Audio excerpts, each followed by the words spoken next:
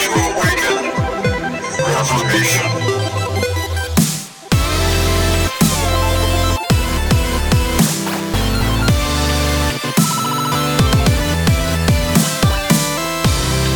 Welcome back to Awakening Reformation, where Reformation awakens now. My name is Grant, and joined with me is my beautiful wife, Erica, the weaker vessel. Hello, everyone. If you would like to get to know more about Awakening Reformation podcast, go to rebelalliancemedia.com. We have 3 other podcasts in our network: Fathers of the Faith for Covenant Kids, which comes out on Mondays. That is a podcast for kids and families that we record with our kids.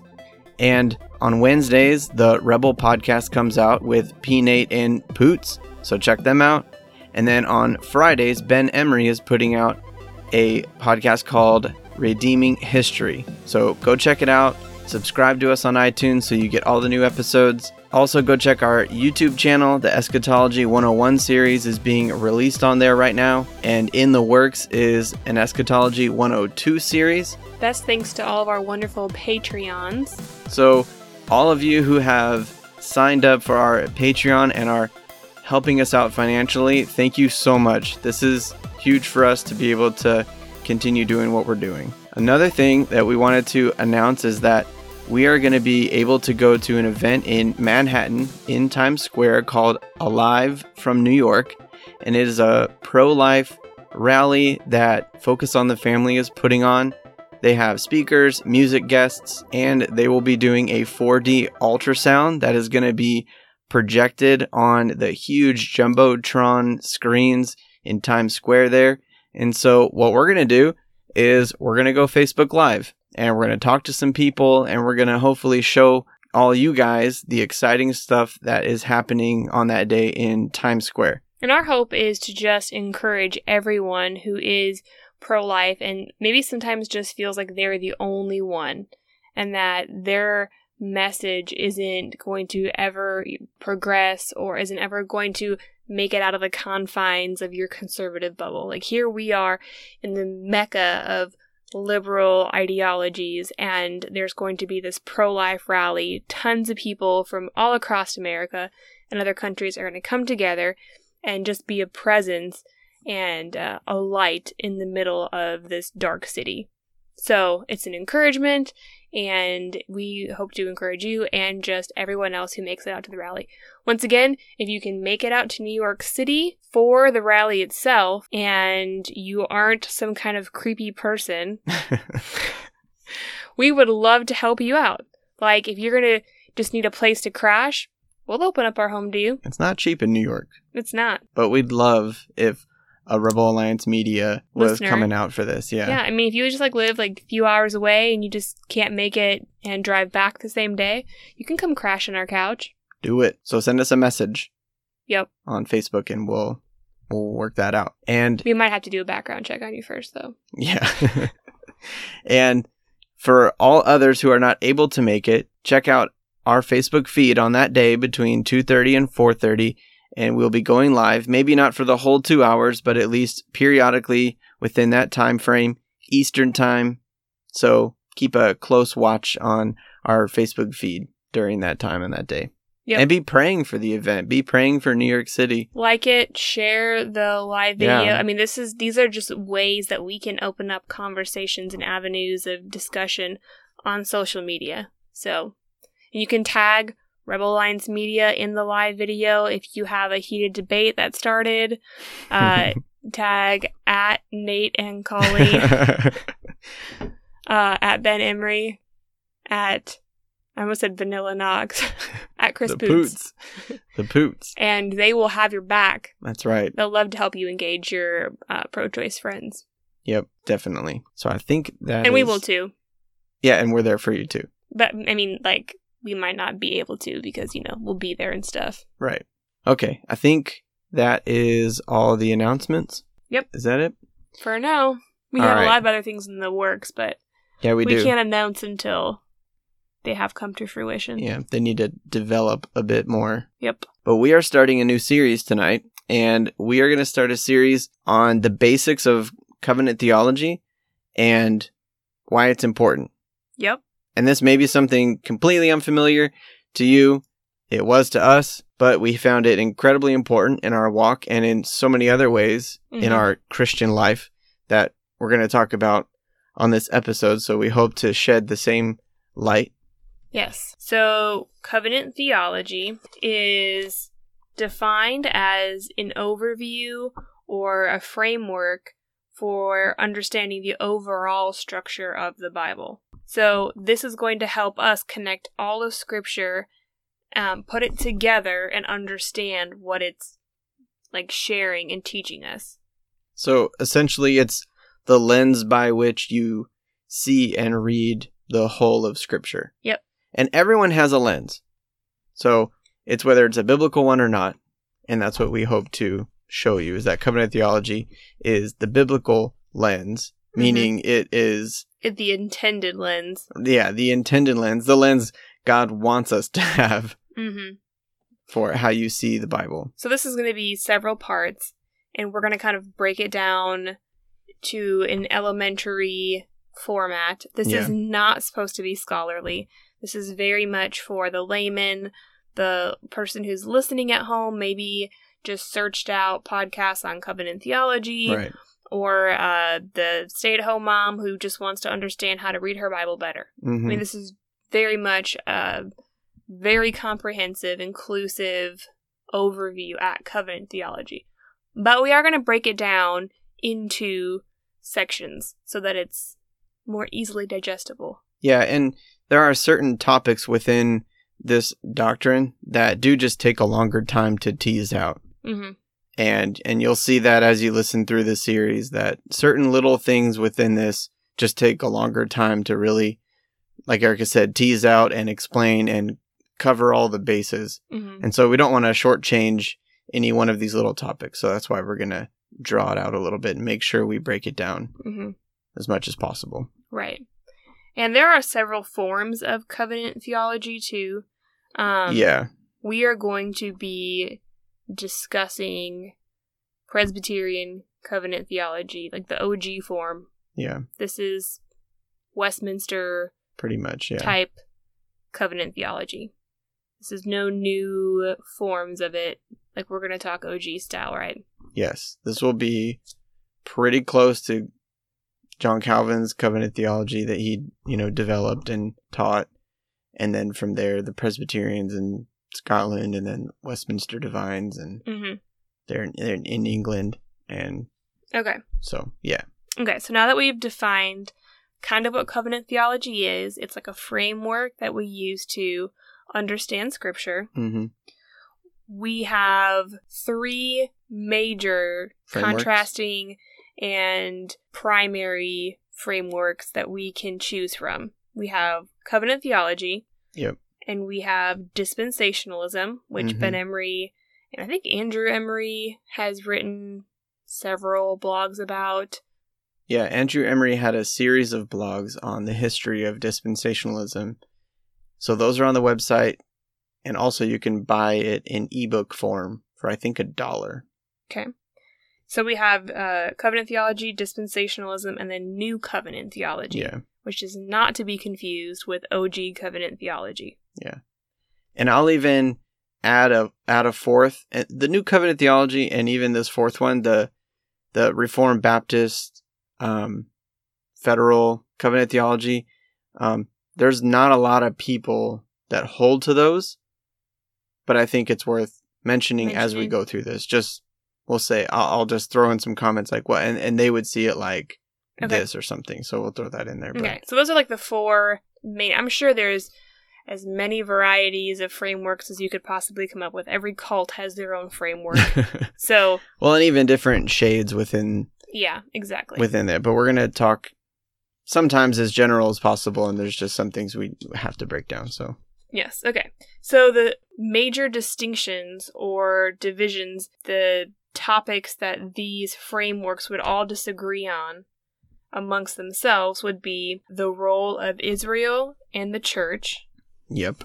Or, Old Testament, national, ethnic Israel, and the New Covenant church. And then the law and the abiding validity of the law, the Mosaic law. Yep. And also how God saves or relates to his people throughout time, throughout all of history. And each one of these, dispensationalism, covenant theology, new covenant theology, Baptist covenant theology, they're all going to have various explanations for these particular topics. Right. So, let's start with dispensationalism. Where shall we begin?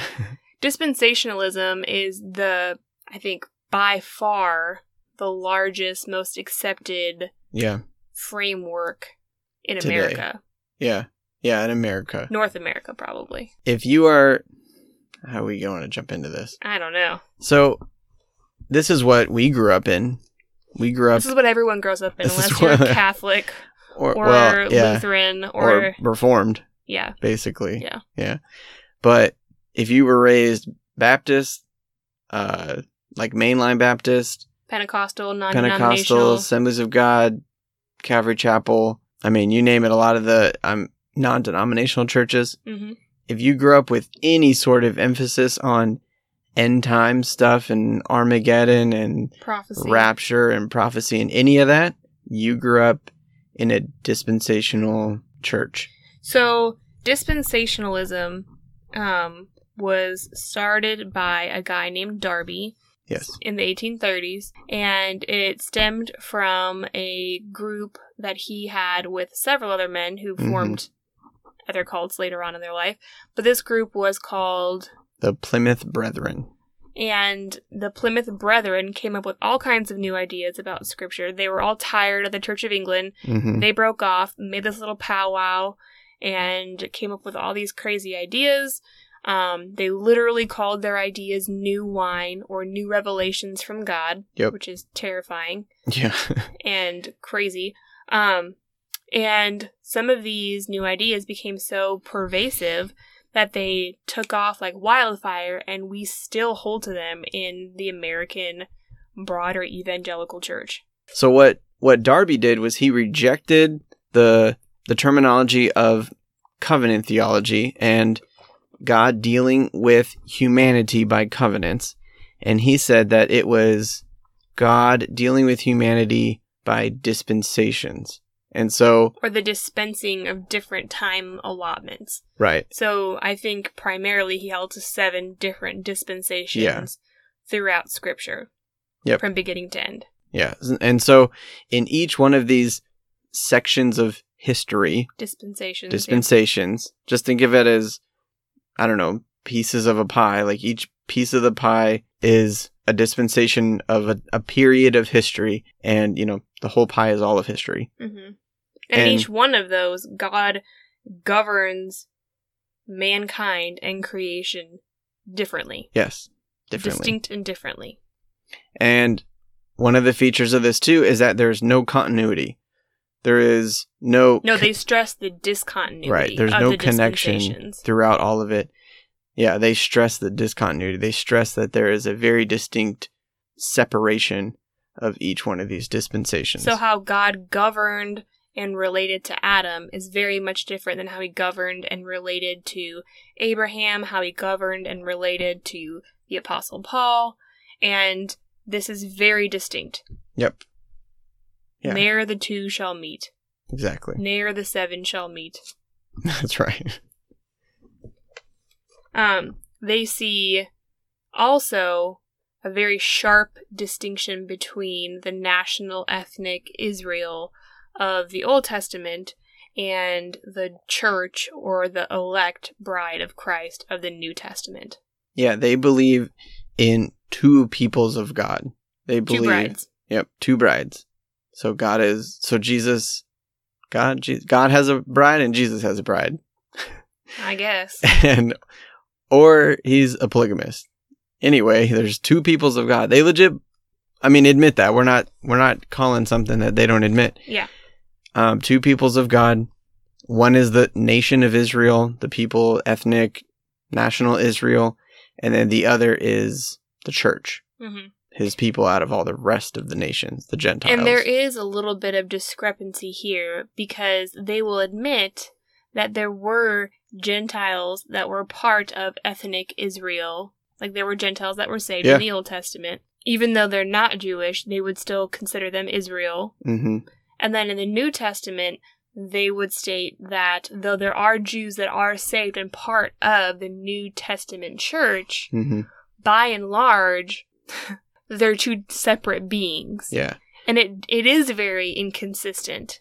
Yeah, and the Mosaic Law even, it gave instructions on how to include a non-Jewish person Mm-hmm. into the assembly, into the ecclesia, the church, the people there. And then the New Testament church, the first 10, 20, 30,000 believers are all Jewish. In Jerusalem, the hordes and hordes of people being saved because of the apostles' preaching and teaching were all Jews from Jerusalem.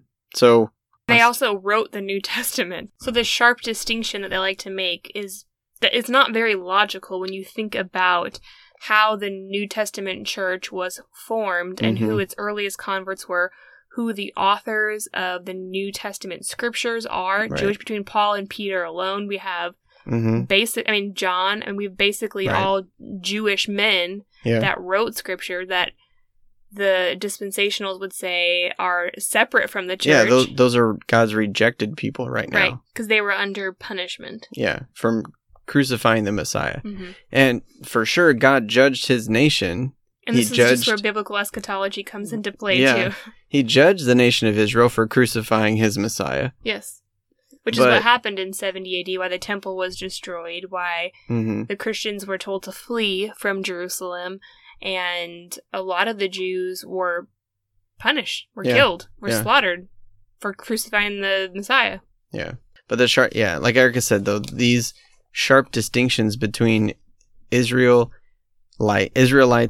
Jews, and Gentiles is just not there. It's just, there's not a clear cut and dry distinction. Yeah, and in Romans 11, Paul even teaches us that God didn't plant a whole new olive tree, right? He cut branches off, judged them. He's going to judge the nation and remove their sole purpose. God had a purpose for only one nation, and he's expanding it. He's adding new branches, which is all the rest of the nations. Now all the nations are his vehicle to bring good news to the world, which is the Great Commission.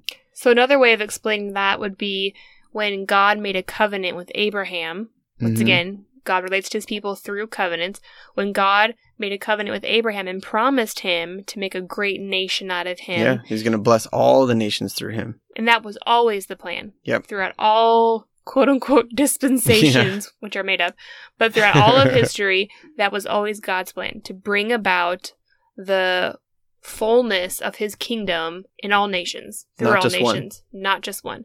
In the Old Testament, he did work primarily with the Jews in ethnic Israel. Right. He did add Gentiles throughout.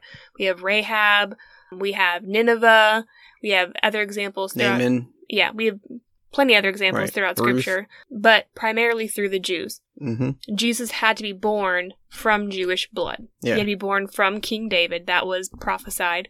So once Jesus was born, and he lived a perfect life, made atonement for sin by dying on the cross, rising again, and is now ascended into heaven. He sends the Holy Spirit down on the day of Pentecost. In Acts 2, we see the Spirit being poured out on all nations and giving the ability to Christians, Jewish men, the ability to speak to all other nations in their native tongues, because that was the plan all along, for the gospel to go forth to all nations.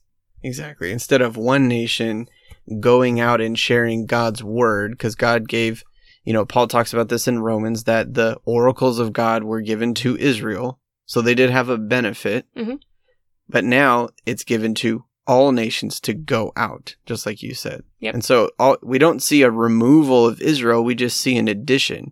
And again, this is so clear in Romans 11 that the olive tree is the same olive tree. Mm-hmm. Some branches were cut off and others were grafted in. Yeah, some Jews fell away because they didn't recognize Jesus as the Messiah. They were cut off from God's covenant family. Right.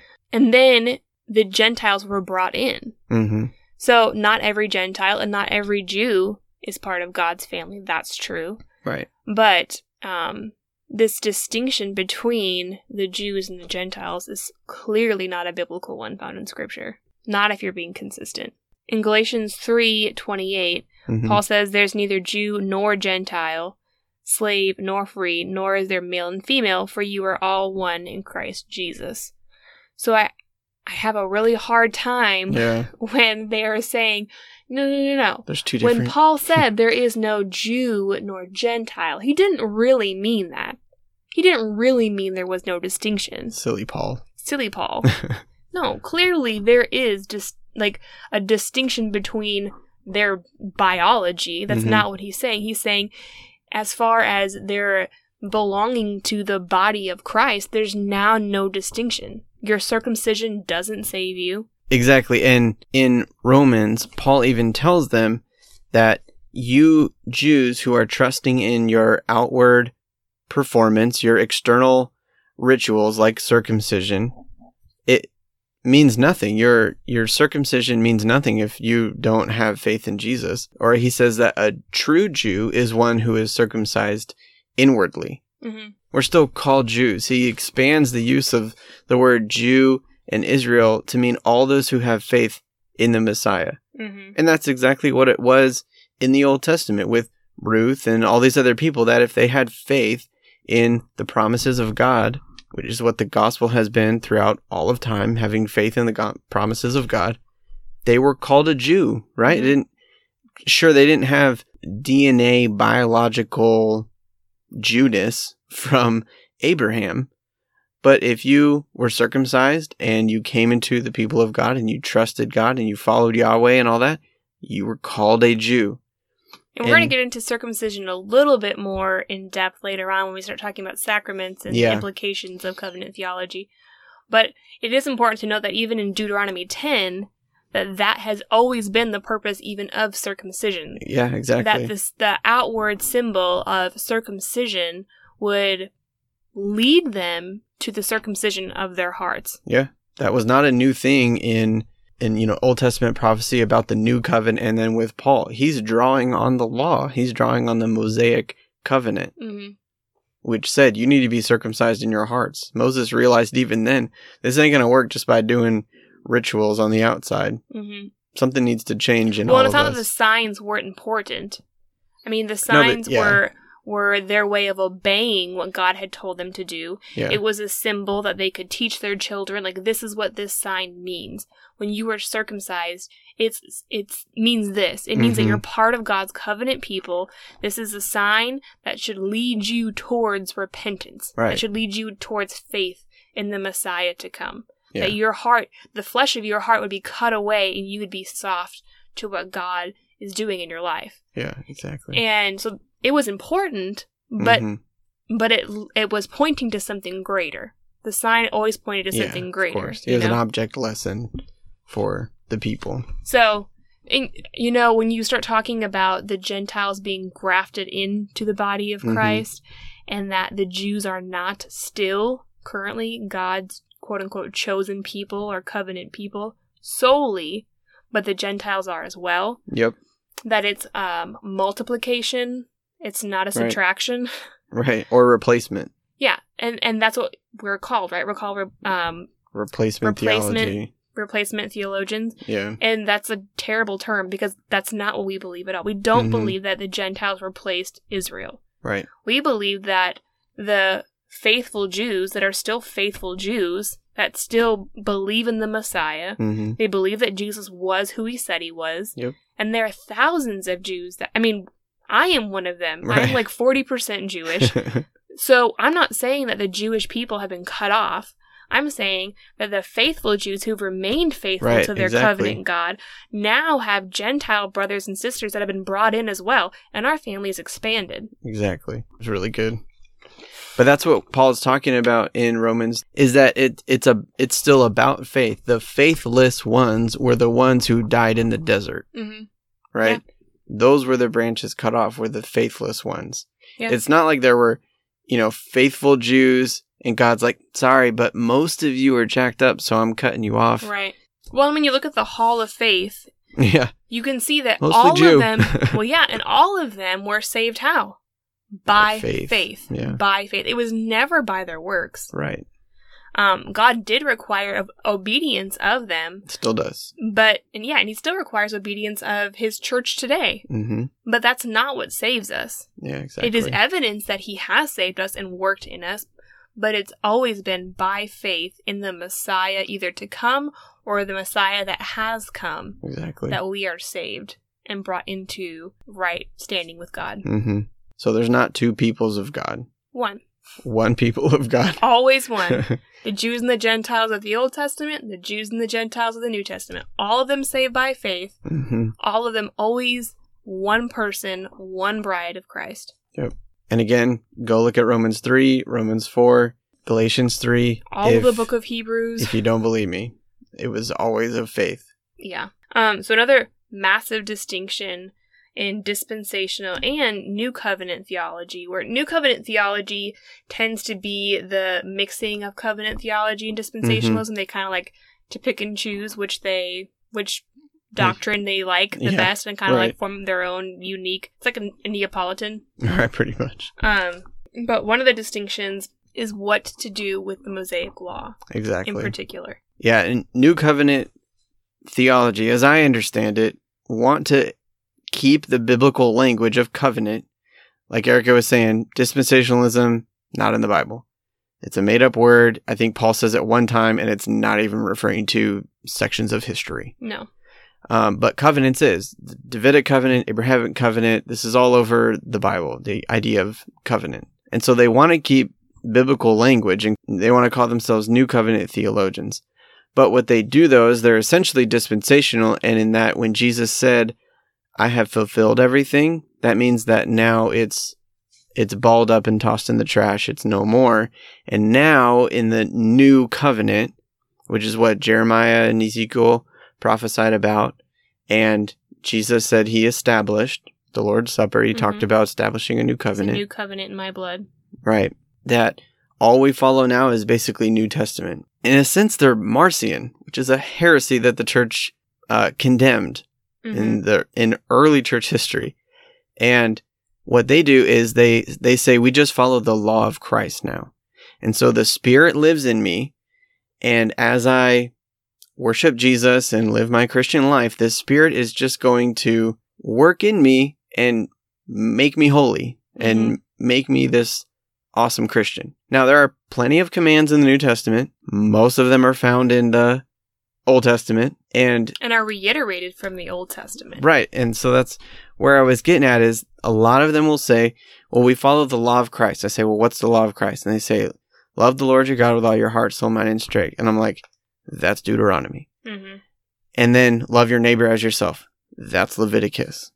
But they just stick to New Testament and they they create discontinuity with the Old Testament. So, I mean, we reject this because Paul said all scripture is God-breathed and profitable for reproof, for correction, and for training in righteousness so that we would become whole. Right.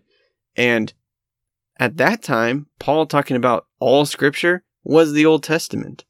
And in 1 Corinthians 10, we're told to read the Old Testament. They are our example. Paul led people in Rome to Christ by using the scriptures, by using the Old Testament. I mean, all throughout, that's what he used. That was the scripture he used. But in Romans 7:7, he says, what shall we say then? Is the law sinful? So to the New Covenant theologian, is the law sinful then? If it's done away with, if Jesus fulfilled it, is the law sinful? Paul's asking you this question. He says, certainly not. Yeah. Nevertheless, I would not have known what sin was had it not been for the law. So we need it. For I would not have known what coveting really was if the law had not said, you shall not covet. Right. He's saying, like, I wouldn't even know what was wrong or right if the law didn't tell me. Yeah, Paul's saying, I need the Decalogue. I need the Ten Commandments. Yeah. I need that. So this is where, like, the three uses of the law. Yeah. I know that sometimes Presbyterians get knocked around for believing in the three uses of the law. Right. And then in the types of law, the civil, ceremonial, and the moral law. Do you want to talk about that real quick? Well, New Covenant theologians just say there's no distinctions. It's all mixed. You can never separate it like that. The law is the law, period. Right. The law is just one big unified thing. And I can almost disagree. I'm like, okay, fine. Sure, it's all one law. It's all what God has required man to do, and it's all exactly what God wants redeemed man to be like. So, so whatever. If you don't want to have these distinctions, fine. But they say there's no distinctions. There's no these three different categories in the law, and Jesus fulfilled it. And fulfilled just means it's gone now. They don't seem to really Which is a really in. interesting idea. Like, where do we get this concept of, like, fulfilled? If you owe a debt and someone fulfills that debt for you, what was purchased doesn't go away. Right. It's just now rightfully yours. Yeah, it's a good point. Another verse in Romans, I can't think of the chapter, it's 10 or 11, and it says that Christ is the end of the law. And they point that out too. See, he's the end of it. It's done. But it doesn't mean the end of, like the end of the dock. The end of all morals. Well, it's like the end. Like there's no more now. Yeah. This is what Doug Wilson explained this pretty well, better than I'm about to. But the Greek word has the root from telos. It's purpose, meaning. Christ is the purpose of the law, and so Christ now gives us the purpose of the law. Now we can actually fulfill it because now the Spirit lives within us and renews us and gives us a power, we enables us. Never had before, enables us to actually follow it. And so the purpose, which is for us to live as a redeemed people, free from sin and in newness of life, we can actually do that now because of what God has done now, because of the resurrection and all this stuff. I think one of the major themes that you will see when we discuss the differences between dispensationalism, covenant theology, and new covenant theology is that covenant theology will really see the Old Testament as the gospel in shadow form. And then the New Testament, like we said, in full technicolor. Right. We see everything in bold colors just like gleaming off of the screen, off the pages for us. Yeah. And just because the Old Testament was shadows, glimpses here and there of what God was going to do, but it wasn't complete yet, doesn't mean we throw it away. Because in a lot of ways, the shadows help us to really understand and appreciate the full color and the splendor of the new covenant. Yeah, God's purposes have always been like a sunrise, just slowly shedding more and more light. And again, this is where it goes into our eschatology, which is post-millennialism, where God's purposes and mission is always growing and expanding and becoming bigger, brighter, in more color, more people, more nations. You know what I mean? It's always building and getting bigger and bigger. It's always progressing. Well, it's always progressing. It's a very good way to put it. Whereas there's just discontinuity. It's bipolar. I don't even know. Yeah, it's discontinuous and it's a new thing. It's like a billboard. There's one, thing up there. God is like this right now. And then a guy goes up there, rips it down, and then there's a new one. Right. Basically. And this gets into some character distinctions in between the dispensational God of the Bible and the covenant theology's God of the Bible. The fact that God doesn't change, that he is the same today, yesterday, and forever. Right. He never changes. The dispensational community hangs their hat on the fact that God does change his mind, and he does relate to people differently throughout time. He can change his mind. He can change his tactics. He can change... that's what he does. One method of saving people or communicating with people didn't really work out as great as he thought it might. So he's going to try a different way. And then each different dispensation was a different trial and error of God until he finally got it right in Jesus. Yeah, it really makes you question God's wisdom. Like, why did you ever do it that way with Adam if it just failed so quickly? Why did you ever do it that way with Noah? Why did you ever do it that way with Abraham Well, it tosses and out with Moses. his sovereignty, right? Because clearly God isn't sovereign In enough control. to control the outcome of Yeah. whatever his Plan is? intention was. Yeah. But also just his intelligence. Like, did Right. God not know that mankind was absolutely ridiculously stupid and wouldn't be able to, like, fully obey? Right. I mean, was that like a surprise to him when Adam fell? And, you know, Abraham slept with Hagar and like all these different crazy What are things you that doing? happened. Like, was God like, dang it, didn't count on that? Right. Yeah. Instead of God slowly, painting this masterpiece a stroke at a time, it's chaos every, millennia or something Mm-hmm. of his plan being thwarted, frustrated, and jacked up by us sinners. Yeah, the God of dispensational theology and new covenant theology is very much reactive as opposed to proactive, which is how the covenant theologian would view God. He's a proactive God. He is the Mhm. one that initiates relationship with his people, and he never fails in any of his will or doing. Yeah. Now that we've kind of broken down a little bit some of the distinctives of these different frameworks, we Yeah. hope that you would see that covenant theology is a better theology. It makes way more biblical sense, and it Mhm. connects all the dots of Scripture. We have no problem passages Nope. because we don't have any stray dots in this dispensation and stray dots in that one. Right. All of our dots connect throughout all of Scripture, throughout all of the Bible, and it's pointing us to Jesus. Yeah. And the Exactly. inevitable outcome, which is the expansion and the fruition of his kingdom. Yeah. Exactly. So, Well put, babe. what then does covenant theology change?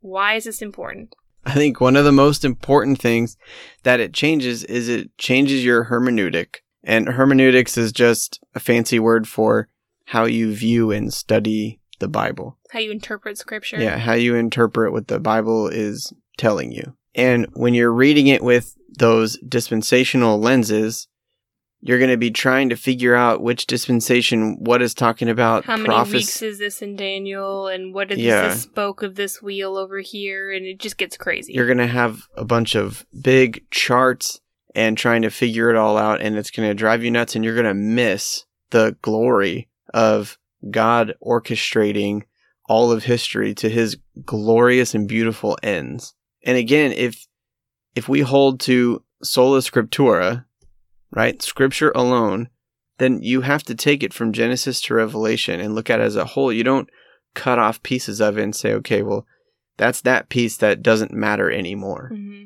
It all matters. And like Erica brought up, Hebrews 11, we're being told it all mattered.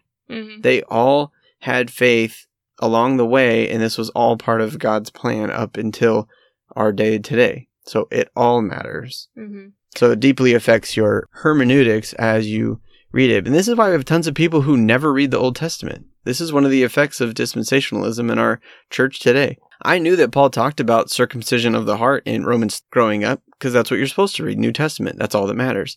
I didn't know that Moses talked about it several times Mm-hmm. in Deuteronomy way back then. Yep. Your view of the Bible is truncated. It's cut off at the legs. Well, because essentially it becomes this insane formula that you have to learn to Mhm. work within. Yeah. And when it comes to the prophets and Revelation and parts of even the Gospels, Mm-hmm.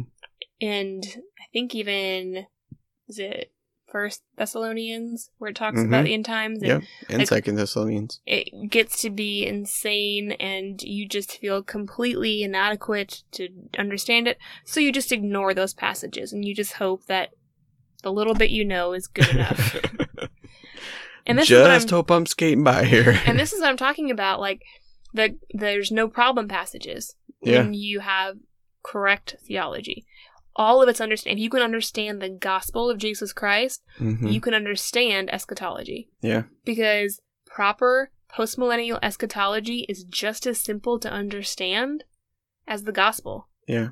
If you can understand creation, the creation narrative, you can understand Revelation. Yep. If you have a proper eschatology. Yeah. You don't have to be insanely intelligent. All right. You don't have to have a PhD in physics to understand eschatology. You just need to know a little bit of covenant theology. Just got to know your Bible. And if you're having a hard time, but you'd really love to understand eschatology, proper eschatology meaning the study of end times, the study of end things, you need to go find our Eschatology 101 series on YouTube. Boom. Shameless plug. It won't be difficult for you. Nope. No excuses. So, yeah. Another thing that I think covenant theology changes is obviously our view of the sacraments. We're going to get into this a little bit. This is not the only implication of covenant theology. Yeah. This is where we're going to have a little bit of disagreement with maybe some of the other rebels, and perhaps even some in like the Reformed circle. But covenant theology, if taken to its logical end, does change how you view the sacraments, meaning baptism and the Lord's Supper. Right. And so for the Lord's Supper, just quickly, growing up, the Lord's Supper was always just a memorial of Jesus dying on the cross. And it certainly represents that. Jesus' body and blood is certainly represented in the Lord's Supper. But growing up, because I was dispensational in the Old Testament, it doesn't really apply anymore. It's not really part of our focus. I never saw or was never taught how the Lord's Supper and Jesus being the bread of life was connected to the manna given to the Israelites in the wilderness and Passover and all that's tied up into the Passover, even though Jesus instituted the Lord's Supper at a Passover meal and that he's called our Passover lamb, all this kind of stuff. But I was never given that full understanding growing up. It was just memorial. So yeah, it changes your view of sacraments when you see that sacraments are a part of every covenant and that the sacrament of the Lord's Supper in the new covenant now connects with all these different stories, and it connects with the history of God's people throughout thousands of years. Also, baptism. With baptism in covenant theology, because of what Paul teaches us in Colossians 2, is that circumcision and baptism are connected, and that baptism has replaced circumcision. And so all of the imagery and the circumcision of the heart, which was a shadow of the regeneration of our heart that was to come, and now baptism, the washing of the Holy Spirit and regenerating us, like Titus 3:5 talks about, those are connected. The newness of your heart is connected. And the ritual, the actual sacrament, had different symbolism in it. It had, it had different shadows. The blood shed by a firstborn son obviously has some clear symbology of Jesus being a firstborn son who shed blood to make us clean and to cleanse our hearts. And then baptism now is a symbol of the Holy Spirit being sent to us to cleanse our hearts and to make us new. But we see that those are connected, and so that changes your view of the sacraments too. It's not just if you're saved and you believe, then you need to be baptized out of obedience, and then that's it. Right. So another thing that is a distinct feature of covenant theology is that it changes your eschatology. Being only focused on the New Testament, you read end times things or end of the world things as all future, and that's what dispensationalism teaches you to do, is to see everything as future, to see the entire book of Revelation as future. And some of you right now might be thinking, well, what's wrong with that? But I remember seeing that what Jesus talks about in Matthew 24 about the, quote, end of the age is about the destruction of Jerusalem. And that's some of the stuff that Isaiah talks about in his prophecy that I was told was about future, end of like the world, end of history. So Isaiah was talking about the end of history, and so Jesus must be too. But it's clear from Matthew 24 that Jesus is talking about the destruction of Jerusalem. And so Isaiah is talking about the destruction of Jerusalem, not the end of history. And so your eschatology changes once you realize the continuity of the Bible, not the discontinuity. Well, this is where, going back to hermeneutics or how you interpret scripture, if you have a proper covenant lens, we would say that the cloudy passages, the hard to understand passages in scripture, should be interpreted by scriptures that are clear. by a scripture that we understand, we then interpret the hard to understand scripture. So, especially when it comes to eschatology, that is incredibly helpful. Yeah, definitely. And that's one of the instances there, is that Matthew 24 is pretty clear. The disciples are asking Jesus, what's going to happen to the temple? Mm-hmm. Isn't it wonderful? And it's just going to be here forever. And Jesus says it's going to fall. The imagery he uses is taken from Isaiah. So if optimistic eschatology, Mhm. whether it's optimistic amillennialism, postmillennialism, is the proper way to view the end of things, the end of time, as we would call it, or whatever, end time events. Mhm. If that's the right way of viewing it, then the dispensational, the large portions of New Covenant theology, Baptist Covenant theology is more pessimistic. Right. They do not see the increase of God's kingdom, of Christ's kingdom, the flourishing Mhm. of Christ's kingdom, the how would I want to say this? They just see that persecution will increase. They see that troubles for the church are just going to increase. It's not ever going to get any better. People are going to become increasingly more wicked. Right. The church is going to be persecuted and ultimately almost snuffed out completely, Mhm. with just the faithful few remaining. Yeah.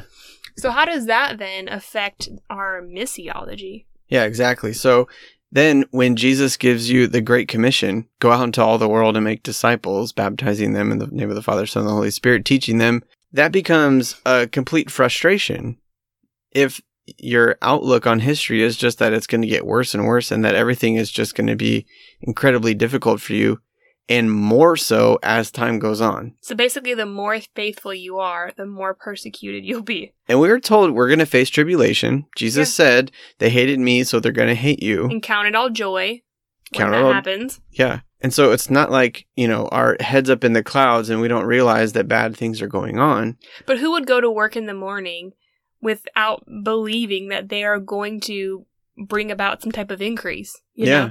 Like, you don't go to work in the morning and think, I'm going to work hard all day and be completely faithful, and in the end end up owing the government more than what I actually earned today. Yeah. No one would go to work. And it's kind of ridiculous anyway to really believe that things are going to get worse and worse when throughout the last 2,000 years of history, the number of Christians on earth has just grown. Mm-hmm. I mean, there are billions now. Yeah, the fame of Jesus has just been spread like wildfire, Mhm. and millions upon millions of people have put their faith in Jesus Christ as their savior. That's a far cry from hunkering down and just waiting for everything to implode. Right. And again, covenant theology gives you this framework of progression where, again, like I said, like a sunrise, we just see more and more light as time goes on. In each covenant, it's like God's unlocking a wider lens Mm-hmm. of his redemptive purposes. And then obviously with Jesus and the resurrection and Pentecost, the spigot is opened up wide. So it even makes sense more that your eschatology reflect God's working in history, that things would get better, bigger, would spread, not dwindle and decline and be frustrated. And Well, that's where the dispensational theology comes in, though, because he's Mhm. failed at all his other dispensations. Yeah, right, so why so- not this one too? yeah. So why does Jesus think we'd ever We have to disciple do the away nations? with all of this and start a new dispensation, which is the new heavens and the new earth. Yeah. Anyway, My we can goodness. get into ecclesiology. We can get into eschatology more later. And we're Yeah. going to delve into some of these things a little bit deeper Mhm. later on, more in depth, give you more scriptural backing for all of these ideas and principles. This is just a brief overview of why covenant theology really does make so much difference. Yeah. We've got two more, and we're kind of short on time, so we're going to kind of breeze Okay. through them. Ecclesiology. Go. So when you believe in covenant theology, you get a good understanding of the visible and invisible church, or if you prefer, historical versus eschatological church. And you can do church discipline. You understand passages where people who are part of the church are disciplined and cut off and lose the spiritual blessings that they're given, like Hebrews talks about. If you have a good covenant theology where there's the covenant people of God, and within that are those who are elect, you can understand that. But with dispensationalism, you lose that. Those become problem passages. Well, and that's where they come up with these, like, you can lose your salvation ideas, you can fall away from God. Sure, like, nothing can pluck you from the hand of God, but you could choose to jump out of the hand of God. And, like, all these crazy ideas that are not biblical, that you are, imposing your ideas onto Scripture. You're not gleaning what Scripture's actually telling you. It comes from having to rectify these issues of your theology with what Scripture actually says. And because it's so different, you have to make something up or add something to Scripture to make sense of what you want Scripture to say to you. Yeah. Though it's not. Hermeneutical gymnastics is what we call it. Yeah. And real quick, before we move to the last one, it's also way more relational. When you understand that God has had this loving covenant from Genesis 3:15 until now, fulfilled in His Son, to reconcile us and to be united with us through His Son and to give us His Spirit and to live in this redeemed life. You know what I mean? All this kind of stuff. And it's through covenant that He doesn't break His promises. I mean, what hope that gives, rather than dispensational theology, where you're like, well, I'm just happy I was born in this time then, because had I been born in another time, God would have just balled that time up and tossed it in the trash too. Or, what, like, God is just a lot more fickle. Yeah. In that framework. You were just a cautionary tale. And we're not. And I mean, I'm really not just picking. Yeah, right. And I'm really not just picking, like, the better one. Like, oh, that just sounds better, so I'm going to pick that one. I have been convinced more and more throughout the years, this is just the biblical language. Well, and the more you study the Bible, the more you see the continuity between the Old Testament and the New Testament. And it's really hard to not see this thread that's woven throughout all of history. Yeah. Very last one. All right. The character of God. It does change how you see God and His character. Over the years of studying covenant theology, I've become increasingly more thankful for just the faithfulness of God. And throughout each one of these covenants, that's what you see, is Him being faithful to His people on and on throughout history. And we don't deserve it. I mean, we deserve wrath, we deserve His judgment and His anger, yet in His mercy, He remains faithful. He gives us spiritual blessings that surpass our understanding. And so when you see that in covenant theology throughout all of time, I mean, it's just glorious and wonderful. Rather than this God whose plans get jacked up all the time and He has to reboot His frozen computer. Right. Which is how they view it. And this is just for free. This is a freebie. Okay. But I think it does change how you view the atonement too. Okay, how so? Because I think if you don't believe in the covenant of redemption and that Jesus fulfilled the covenant of works for us, and we'll talk about all this more in detail later on. These are actually what we're going to go into in our next upcoming episodes, talking about more specifically the covenants of covenant theology. But if you don't see those properly, you could never fully understand the atonement of Christ. It's true. I think it robs you of so much richness. Yeah, that's good. So if you have any questions about even this episode, send us a message on Facebook, Rebel Alliance Media. You can also email us, contact us somehow. And you can find us on our personal Facebooks too, if you'd rather. Yep, that's Grant Van Brimmer and Erica Van Brimmer. Send us a message. We would love to answer your questions, possibly do a Q&A episode at the end of the series, because maybe some things you want us to go deeper on. Or explain, maybe we said something that was foolish. Yeah, we know eschatology and Israel and the church. And there's a lot of big words that we use too. Yeah. So like when we talk about things like eschatology or ecclesiology or missiology or what in the world are you guys talking hermeneutics, about? and like if you guys need a little bit of clarification there, we would love to talk with you. Sorry to cut you off. Yeah, we'd love to. So hit us up. Subscribe to the feed if you like the show so you get all the new episodes. Find us on Insta, guys. Yeah. All right. Thank you for listening.